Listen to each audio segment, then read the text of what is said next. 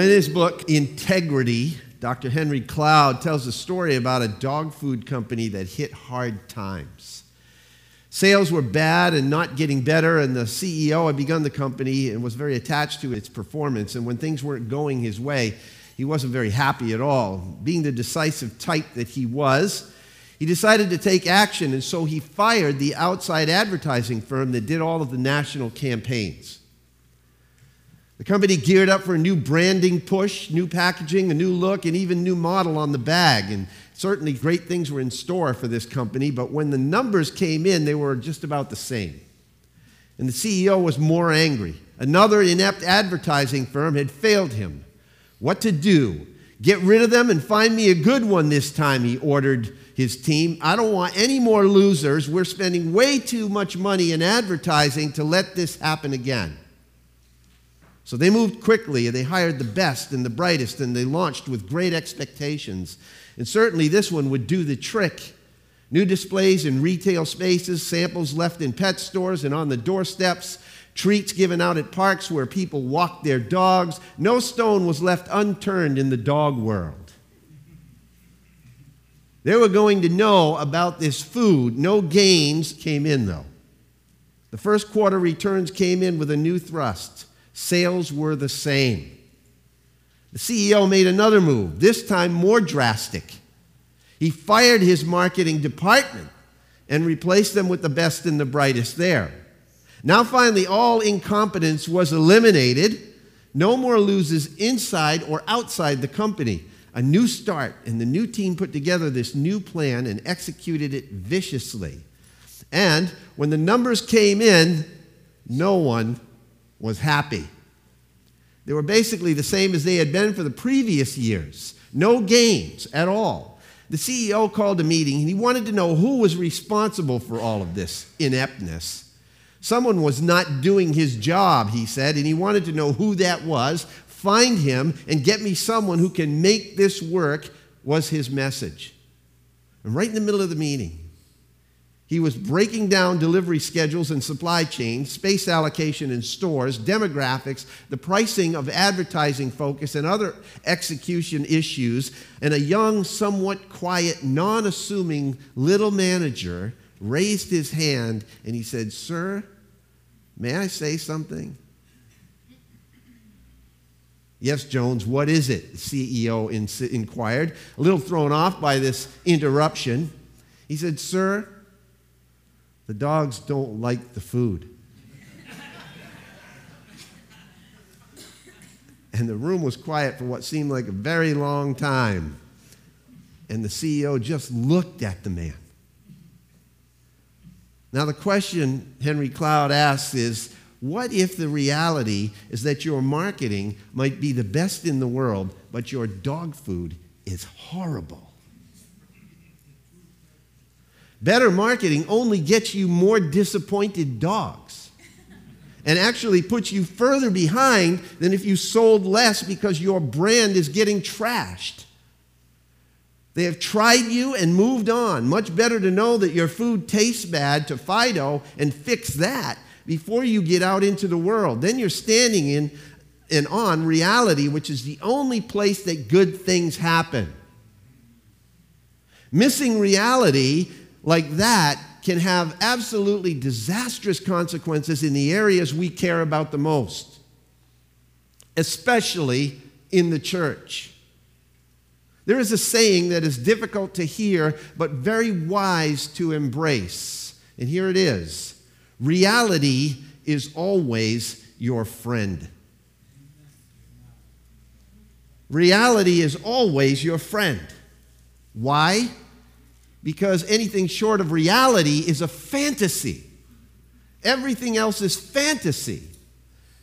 As Henry Cloud says, we must be in touch with what is, not with what we wish things were or think things should be or are led to believe by others to believe that they are. The only thing that is going to be real in the end is what is.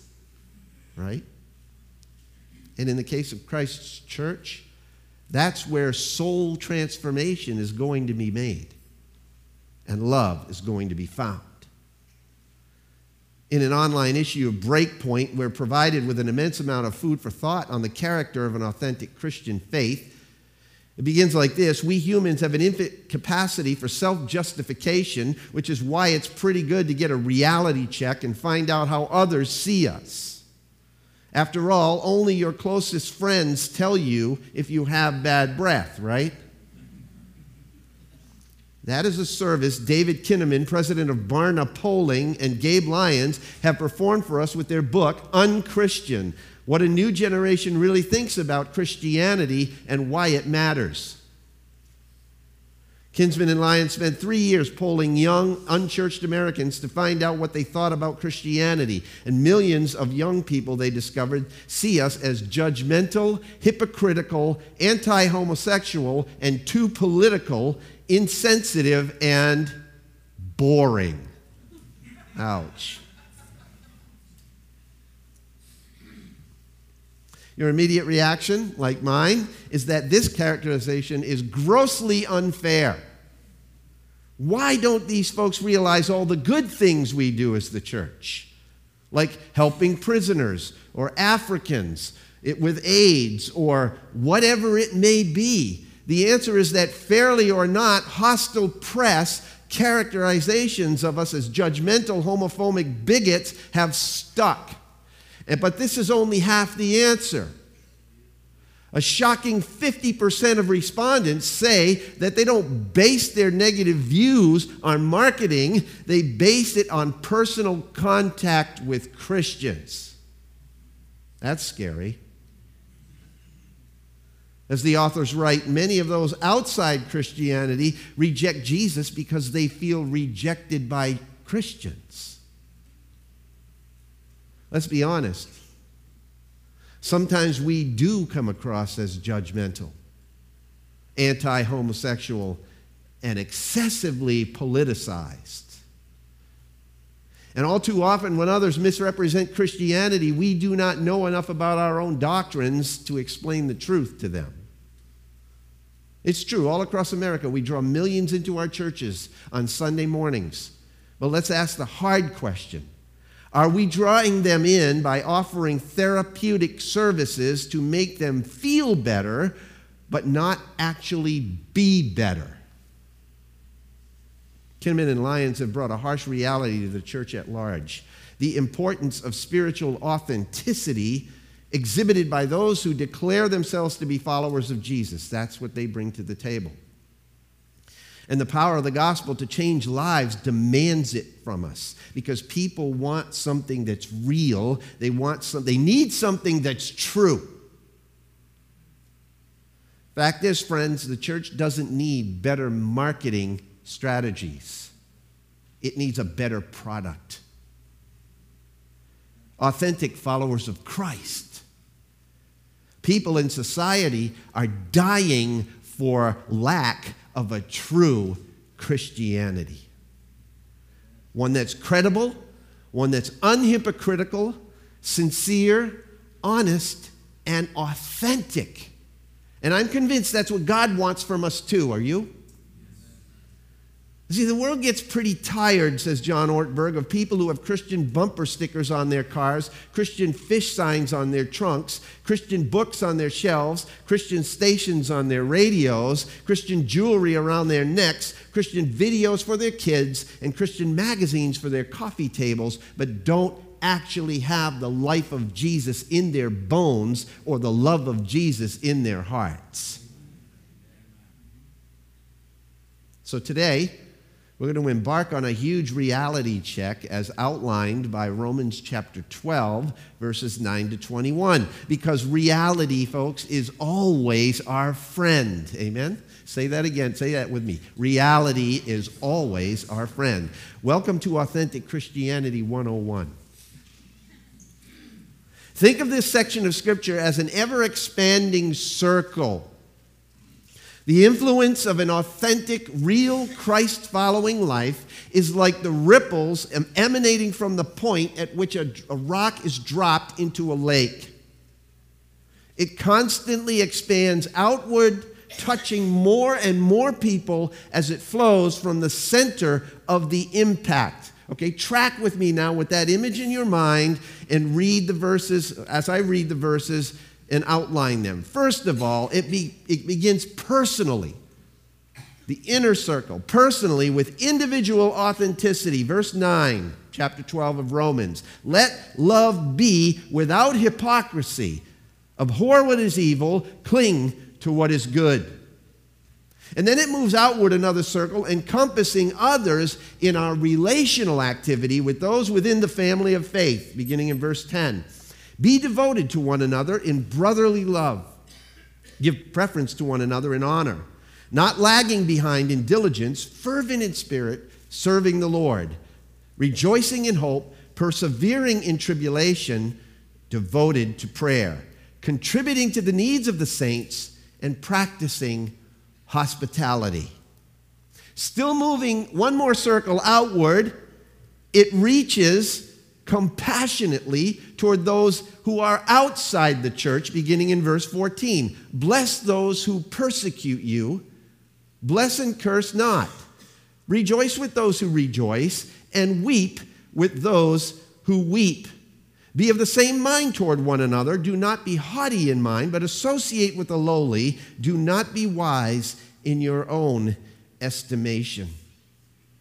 And then finally, the outer circle, the one that reaches way out to the other shore, it flows evangelically to those, even those who actively oppose you and I, you and me. Verse 17, never pay back evil for evil to anyone. Respect what is right in the sight of all men. If possible, so far as it depends on you, be at peace with all men. Never take your own revenge, beloved, but leave room for the wrath of God, for it is written, vengeance is mine, I will repay, says the Lord. But if your enemy is hungry, feed him. If he's thirsty, give him a drink, for in so doing you will heap burning coals on his head. Do not be overcome by evil, but overcome evil with good. And you see how that moves that way, that passage of Scripture? And we're going to look at every verse. Not today, over the next few weeks. However, let me remind you, as I remind myself, the buck always starts and stops with me as an individual Christian and follower of Jesus. It starts and stops right here. And so the first thing we need to address here is that being an authentic follower of Christ means, as verse 9 says, abounding in love. Look at verse 9 again. Let love be without hypocrisy. Today's world is a world in which everything under the sun is seemingly artificial. Is that right? I mean, technology has made it so you can't almost tell the difference between the artificial and the authentic. Like many of you, my wife and I have an artificial Christmas tree. Why did we buy it? I'll tell you why we bought it. Because it cost us less than the real thing, and it was a lot more convenient. It's all pre-lit. I don't have to string the lights anymore. What a pain. Because it cost less and it was a lot more convenient. Unfortunately, those are some of the same reasons people don't live the real Christian life and have opted instead for an artificial imitation. You know why? Because it costs us a whole lot less to do that, and it's a whole lot more convenient for us, isn't it? Can you define the real Christian life? We all must look inside of ourselves and ask the painful question, is my Christian walk capable of being believed by those who are around me? And we don't really want to answer that question, do we? Paul says, let love be without hypocrisy. In other words, let it be real, let it be true. Paul's talking about the kind of love here that is rich and has substance in the truth. This is God's kind of love. And the word Paul uses here is well known in Christian circles. It's the New Testament writers actually made this word famous. It's the word, say it, agape. You've heard of it, right? Most often described as unconditional love. It's the kind of love God has for us, even in our sinful condition. In matter of fact, it is the definitive description of God. In 1 John chapter 4, verses 7 and 8, John says, God is love, right?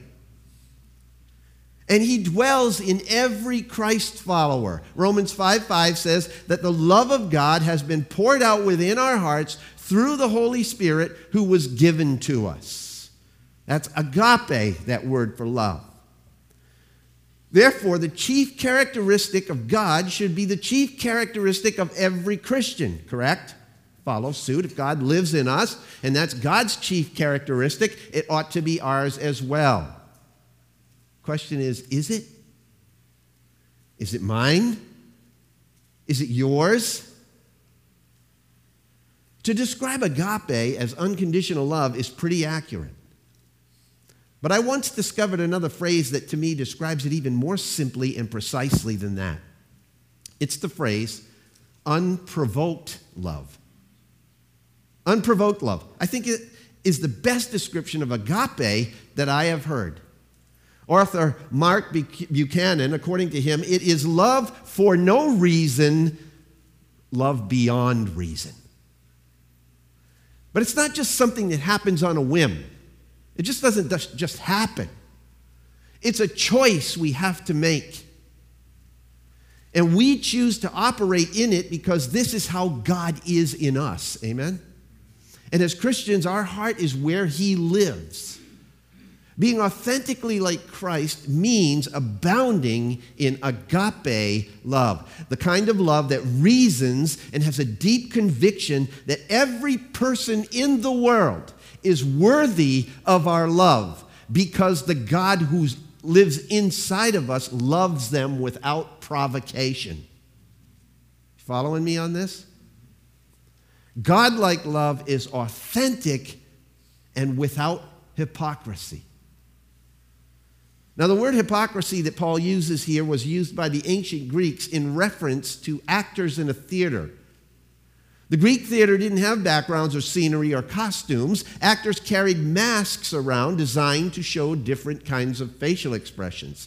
They walked around the stage holding their masks and occasionally placed them in front of their faces. When Paul wrote, "Let love be without hypocrisy," the readers knew exactly what he was talking about and what he meant. He meant that love must be without play acting, without masks. It must be absolutely honest. In other words, as a church, our love is not to be theater. Let me say that again. As a church, our love is not to be theater.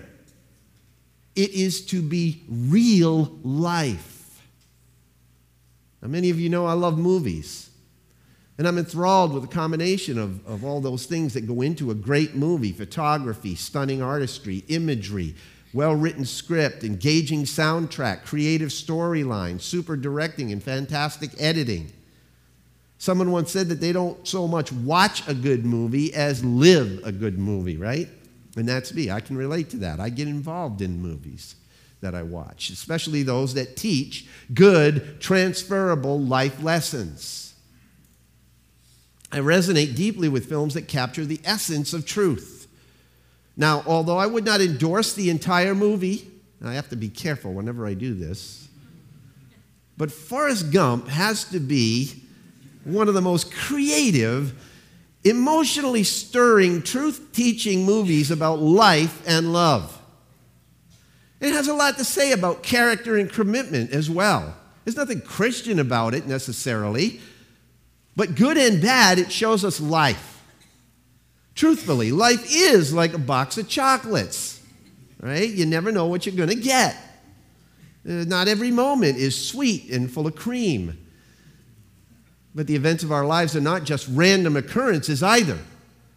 We share in the responsibility, don't we, of how things play out. Which brings me to the next great line from the film: stupid is as stupid does.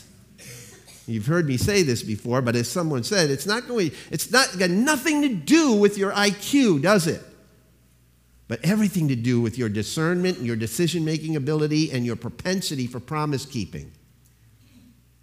Forrest Gump's one of those movies that makes you think deeply about life and its choices and our choices. And it makes me think about integrity and character and commitment and innocence lost. That movie convicts me. You know why? Because unlike the main character, I don't always keep my word, no matter what. Do you? I don't always love the people around me in an unconditional way. Do you? I don't always show respect for everyone, no matter their color, race, rank, intelligence, or ignorance. Do you? I'm not always willing to sacrifice myself for another person's well-being. And that is convicting to the core, isn't it? While Forrest Gump's life is not even close to the standard which Christ calls me to live, it shows me I have a lot to learn about the real deal. But there's another line in the movie that pierces me through every time I've heard it and each time I've seen the expression on Tom Hanks' face as he delivers it. You know the line, I'm sure when I say it, you'll recognize it immediately. But feeling rejected and betrayed by his lifelong girl, Ginny, Forrest laments, and he says these words at one point: "I may not be a smart man, Ginny."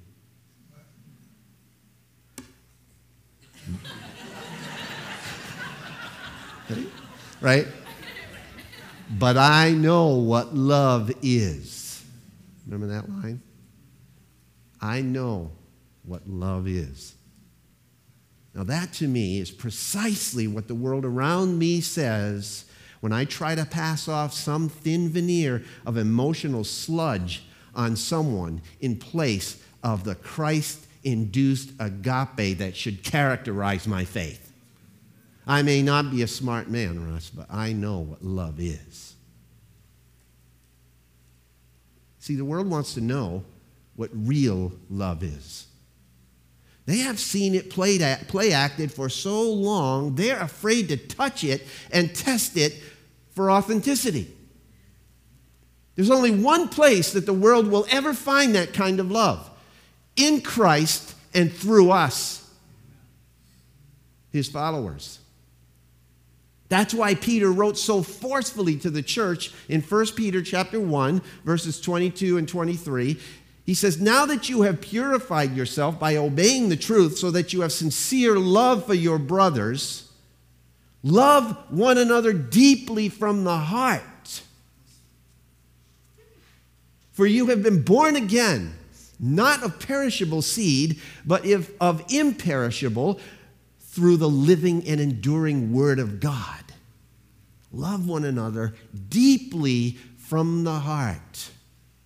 Paul says, first and foremost, before anything else in this passage of Scripture can be accomplished, any of the rest of this section of Scripture can be accomplished, we must let love be without hypocrisy. Let it be real. That's why he starts with that phrase. Is your love the real thing? Have you showed anyone in the world that kind of love this week, this past week? Will you this coming week? See, there are people here this morning that want to know what real love is. No doubt in my mind. They want you to show them what it is, and me. And if the church won't show them, who in the world will? Being an authentic follower of Christ means abounding in real love. And as Forrest Gump would say, that's all I have to say about that. Number two, Paul says being an authentic Christ follower means abhorring what is evil. Look at verse 9 again, the second part. Let love be without hypocrisy. Abhor what is evil. How many times have you heard this statement? I had to choose the lesser of two evils. That's the spirit of the age, isn't it? Especially during an election year. That's what we say. I had to choose the lesser of two evils. Everyone believes that good is too idealistic. These are hard days, folks, that we live in. Amen? These are hard days, and so we're content to choose the lesser of two evils. Spurgeon once said, "Of two evils, choose neither." We need to get our compass back. Evil should be hated with a passion. Let me say that again. Evil should be hated with a passion, not tolerated with a patience. And that's exactly what Paul is getting at here. Real Christians, he says, hate evil. Why? Because God hates evil. A Christian's credibility is lynched when evil is condoned. Paul uses a very, very strong word here in this text. It expresses an intense loathing and a bitter hatred of the things that God hates, enough to shrink away and turn away from them. Abhor what is evil, Paul says. Psalm 97, verse 10 says this, hate evil, you who love the Lord. And Proverbs 8:13 says, the fear of the Lord is what? Beginning of wisdom. No, the fear of the Lord is also to hate evil, according to Proverbs 8:13. But do we truly hate it? Do we hate sin? Evil and sin are words that our society has tried its best to retire from the English language. Dr. Carl Menninger, the founder of American Psychiatry, issued a challenge to our modern frame of mind in his book, Whatever Became of Sin. When he wrote these words, he said, is no one any longer guilty of anything? Guilty perhaps of a sin that could be repented and repaired or atoned for? Anxiety and depression we all acknowledge, and even vague guilt feelings, but has no one committed any sins? Where, indeed, he asks, did sin go? What became of it? Many Christians are afraid to even use the term hate. Hate is a Christian virtue. Did you know that? Did you know that hate could be a Christian virtue? We need to know what to hate. Jesus knew. He hated hypocrisy. He hated masks. He hated lawlessness. He hated sin. And he hates what it does to the creation that he loves. He lamented the effects of sin upon people because he knew that people weren't the real enemy. They were victims of the enemy. And that's how he could authentically love Judas. Right? Who betrayed him. That's how he could authentically and sincerely love me and you. We need to learn to hate what God hates. And Scripture is clear on what God hates. Proverbs chapter 6, verses 16 through 19, I outline it pretty clearly. Proverbs 6, verse 16. There are 6 things which the Lord hates. Yes, 7 which are an abomination to him. Haughty eyes, a lying tongue, hands that shed innocent blood, and a heart that devises wicked plans, feet that run rapidly to evil, a false witness who utters lies, and one who spreads strife among brothers. That's just one list. Haughty eyes, or the proud look. God hates the sin of pride, and so must we. In the first place, we must hate it is not in somebody else, but in ourselves. Number 2, Proverbs says he hates a lying tongue. People look at me in the counseling office, and they say, Russ, you don't really think I'd lie to you, do you? And I'd like to respond this way. I'd like to say, oh, friend, no, the thought of that never crossed my mind. Not once. That's what I'd like to say. But the truth of the matter is, do I think you lie to me? Of course I do. You know why? Because I lie. Your spouse lies. Your parents lie. Your boss lies. In some form or another, at some time or other, everyone lies. How are you feeling? And you say, fine, even though you're not. How was my singing, a friend asks you after their concert. Great, you say. I really enjoyed it. But did you really? Is that what you were thinking inside of your head while it was going on? And by the way, is there ever a good answer to the question, does this dress make me look fat?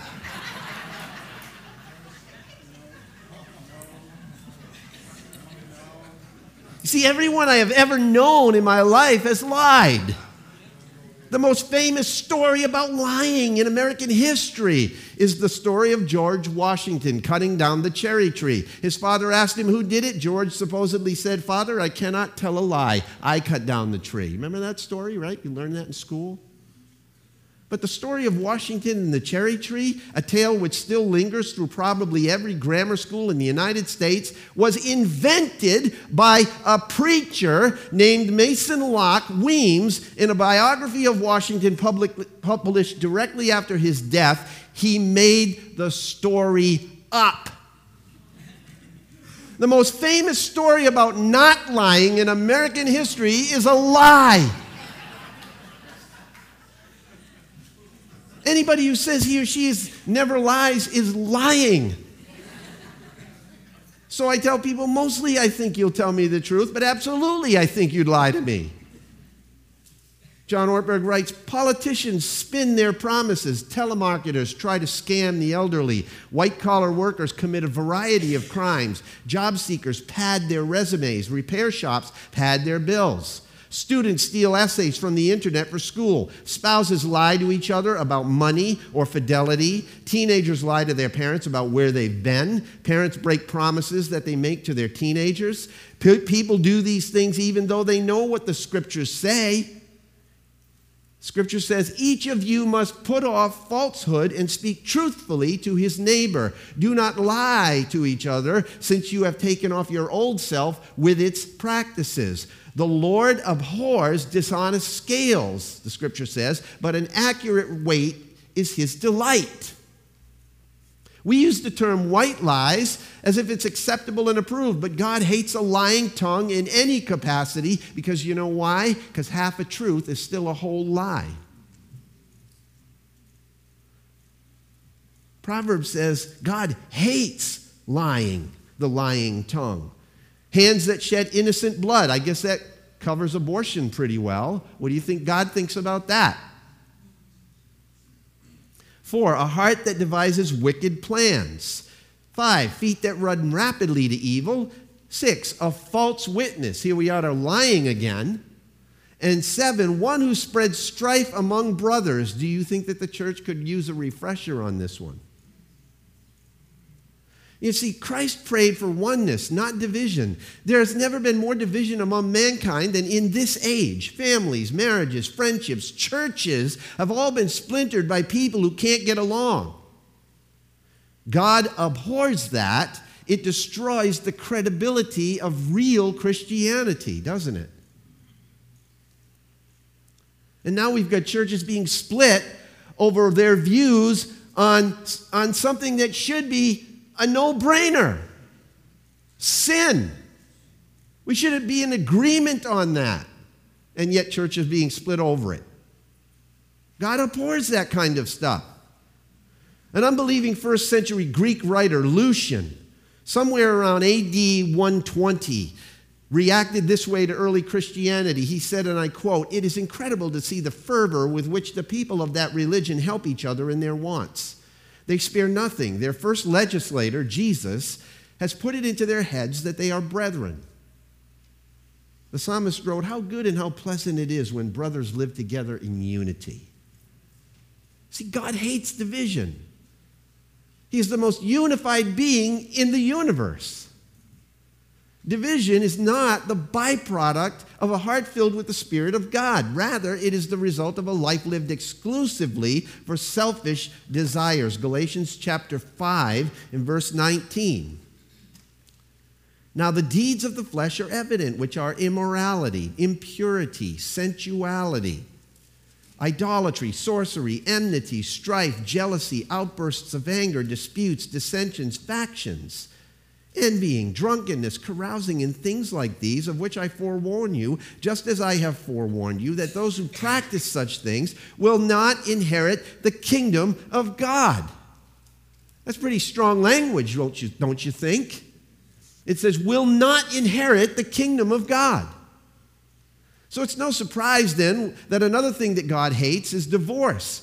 The willful ripping apart of one flesh relationships is referred to by God in Malachi as treachery and cruelty, not nice terms.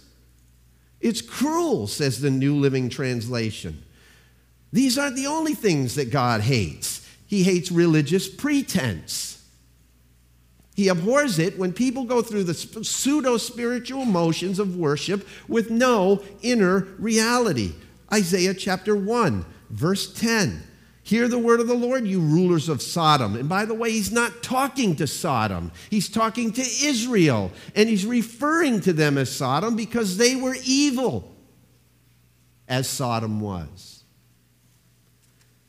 Give ear to the instruction of our God, you people of Gomorrah. What are your multiplied sacrifices to me, says the Lord? I have had enough of burnt offerings of rams, the fat of fed cattle. I take no pleasure in the blood of bulls, lambs, and goats. When you come to appear before me, who requires of you this trampling in my courts? Bring your worthless offerings no longer. Incense is an abomination to me. New moon and Sabbath, the calling of assemblies. I cannot endure iniquity and the solemn assembly. I hate your new moon's festivals and your appointed feasts. They have become a burden to me, and I'm weary of bearing them. So when you spread out your hands in prayer, I'm going to hide my eyes from you. Yes, even though you multiply prayers, I will not listen. Why? Because your hands are covered with blood. He's telling that to Israel. What do you think he's going to say to America?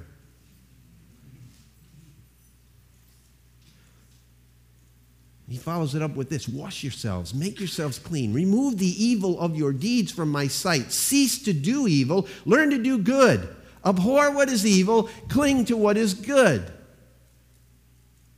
Seek justice, reprove the ruthless, defend the orphan, plead for the widows. One writer has pointed out that our only security against sin is to be shocked by it.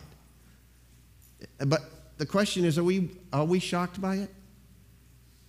See, it's easy to not be shocked by anything anymore because we have lived so long with it that we've become accustomed to it. We are living, my friends, let me say this, and I don't care what the repercussions may be. We are living in the days of Romans chapter 1. Amen. We are.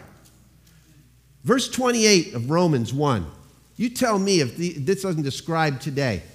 And just as they did not see fit to acknowledge God any longer, God gave them over to a depraved mind, to do those things which are not proper, being filled with all unrighteousness, wickedness, greed, evil, full of envy, murder, strife, deceit, malice. They are gossips, slanderers, haters of God, insolent, arrogant, boastful, inventors of evil, disobedient to parents, without understanding, untrustworthy, unloving, unmerciful, and although they know the ordinance of God that those who practice such things are worthy of death, they not only do the same, but they give hearty approval to those who practice them. We're living in these days. An old preacher by the name of Joseph Parker said, here's the explanation of backsliding, apostasy. Men do not abhor that which is evil. Their passion does not flame. Well, for some people, it does flame, right?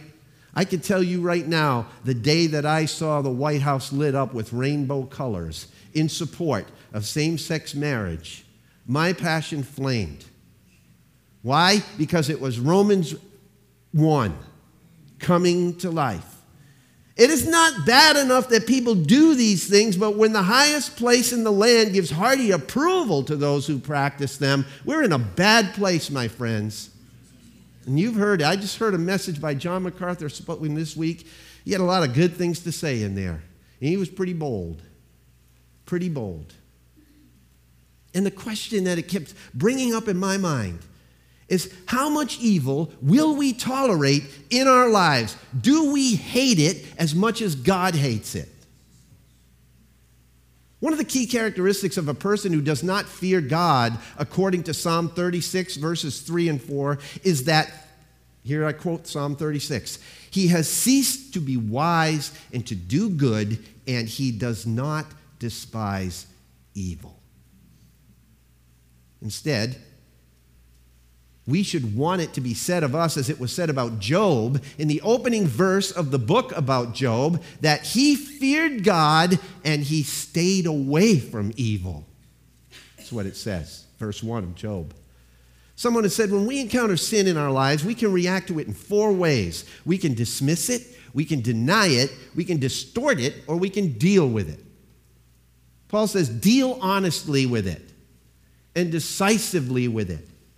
Hate it, confess it, repent of it, stay away from it. And by the way, there's one more thing. Please warn others about it. Warn others about it. Remember that Jesus Christ paid a very heavy price because of it. How can God heal, says Max Lucado, what we deny? How can God touch what we cover up? How can we have communion while we keep secrets? How can God grant us pardon when we won't admit our guilt? You see, we're not loving people when we encourage them in their sin. We're not. When we fail to tell them of God's judgment upon sin, when we make laws that support them in it and compromise our stance on it so that the church doesn't lose its tax-exempt status, that's not compassionate, that's not loving, that's hypocrisy. Paul says, let love be without hypocrisy. Yes, love them, love people, be compassionate toward people, but be truthful with them. Abhor what is evil. Cling to what is good. You see, the Holy Spirit does not shrink back from getting really personal with us, does he? He does it because the credibility of our faith hinges on whether or not we're going to be authentic, whether we're going to be real. Being authentic means abounding in love, abhorring what is evil, and finally, he says, cling to what is good. Being an authentic Christ follower means adhering to what is good. And we're about done. Here's where the lion's share of our credibility is either developed or destroyed. We may sit idly in our seats and hate all that's evil. But if that's where we end, guess how we're perceived? We tend to become a group of self-righteous, I'm okay, but you're not hypocrites. Authentic Christianity goes well beyond hating evil. It becomes permanently wed to everything that's good. That's what Paul says. This is what I refer to here in this verse as superglue spirituality. Why is it that skin is the only thing that will not come apart when it's superglued together?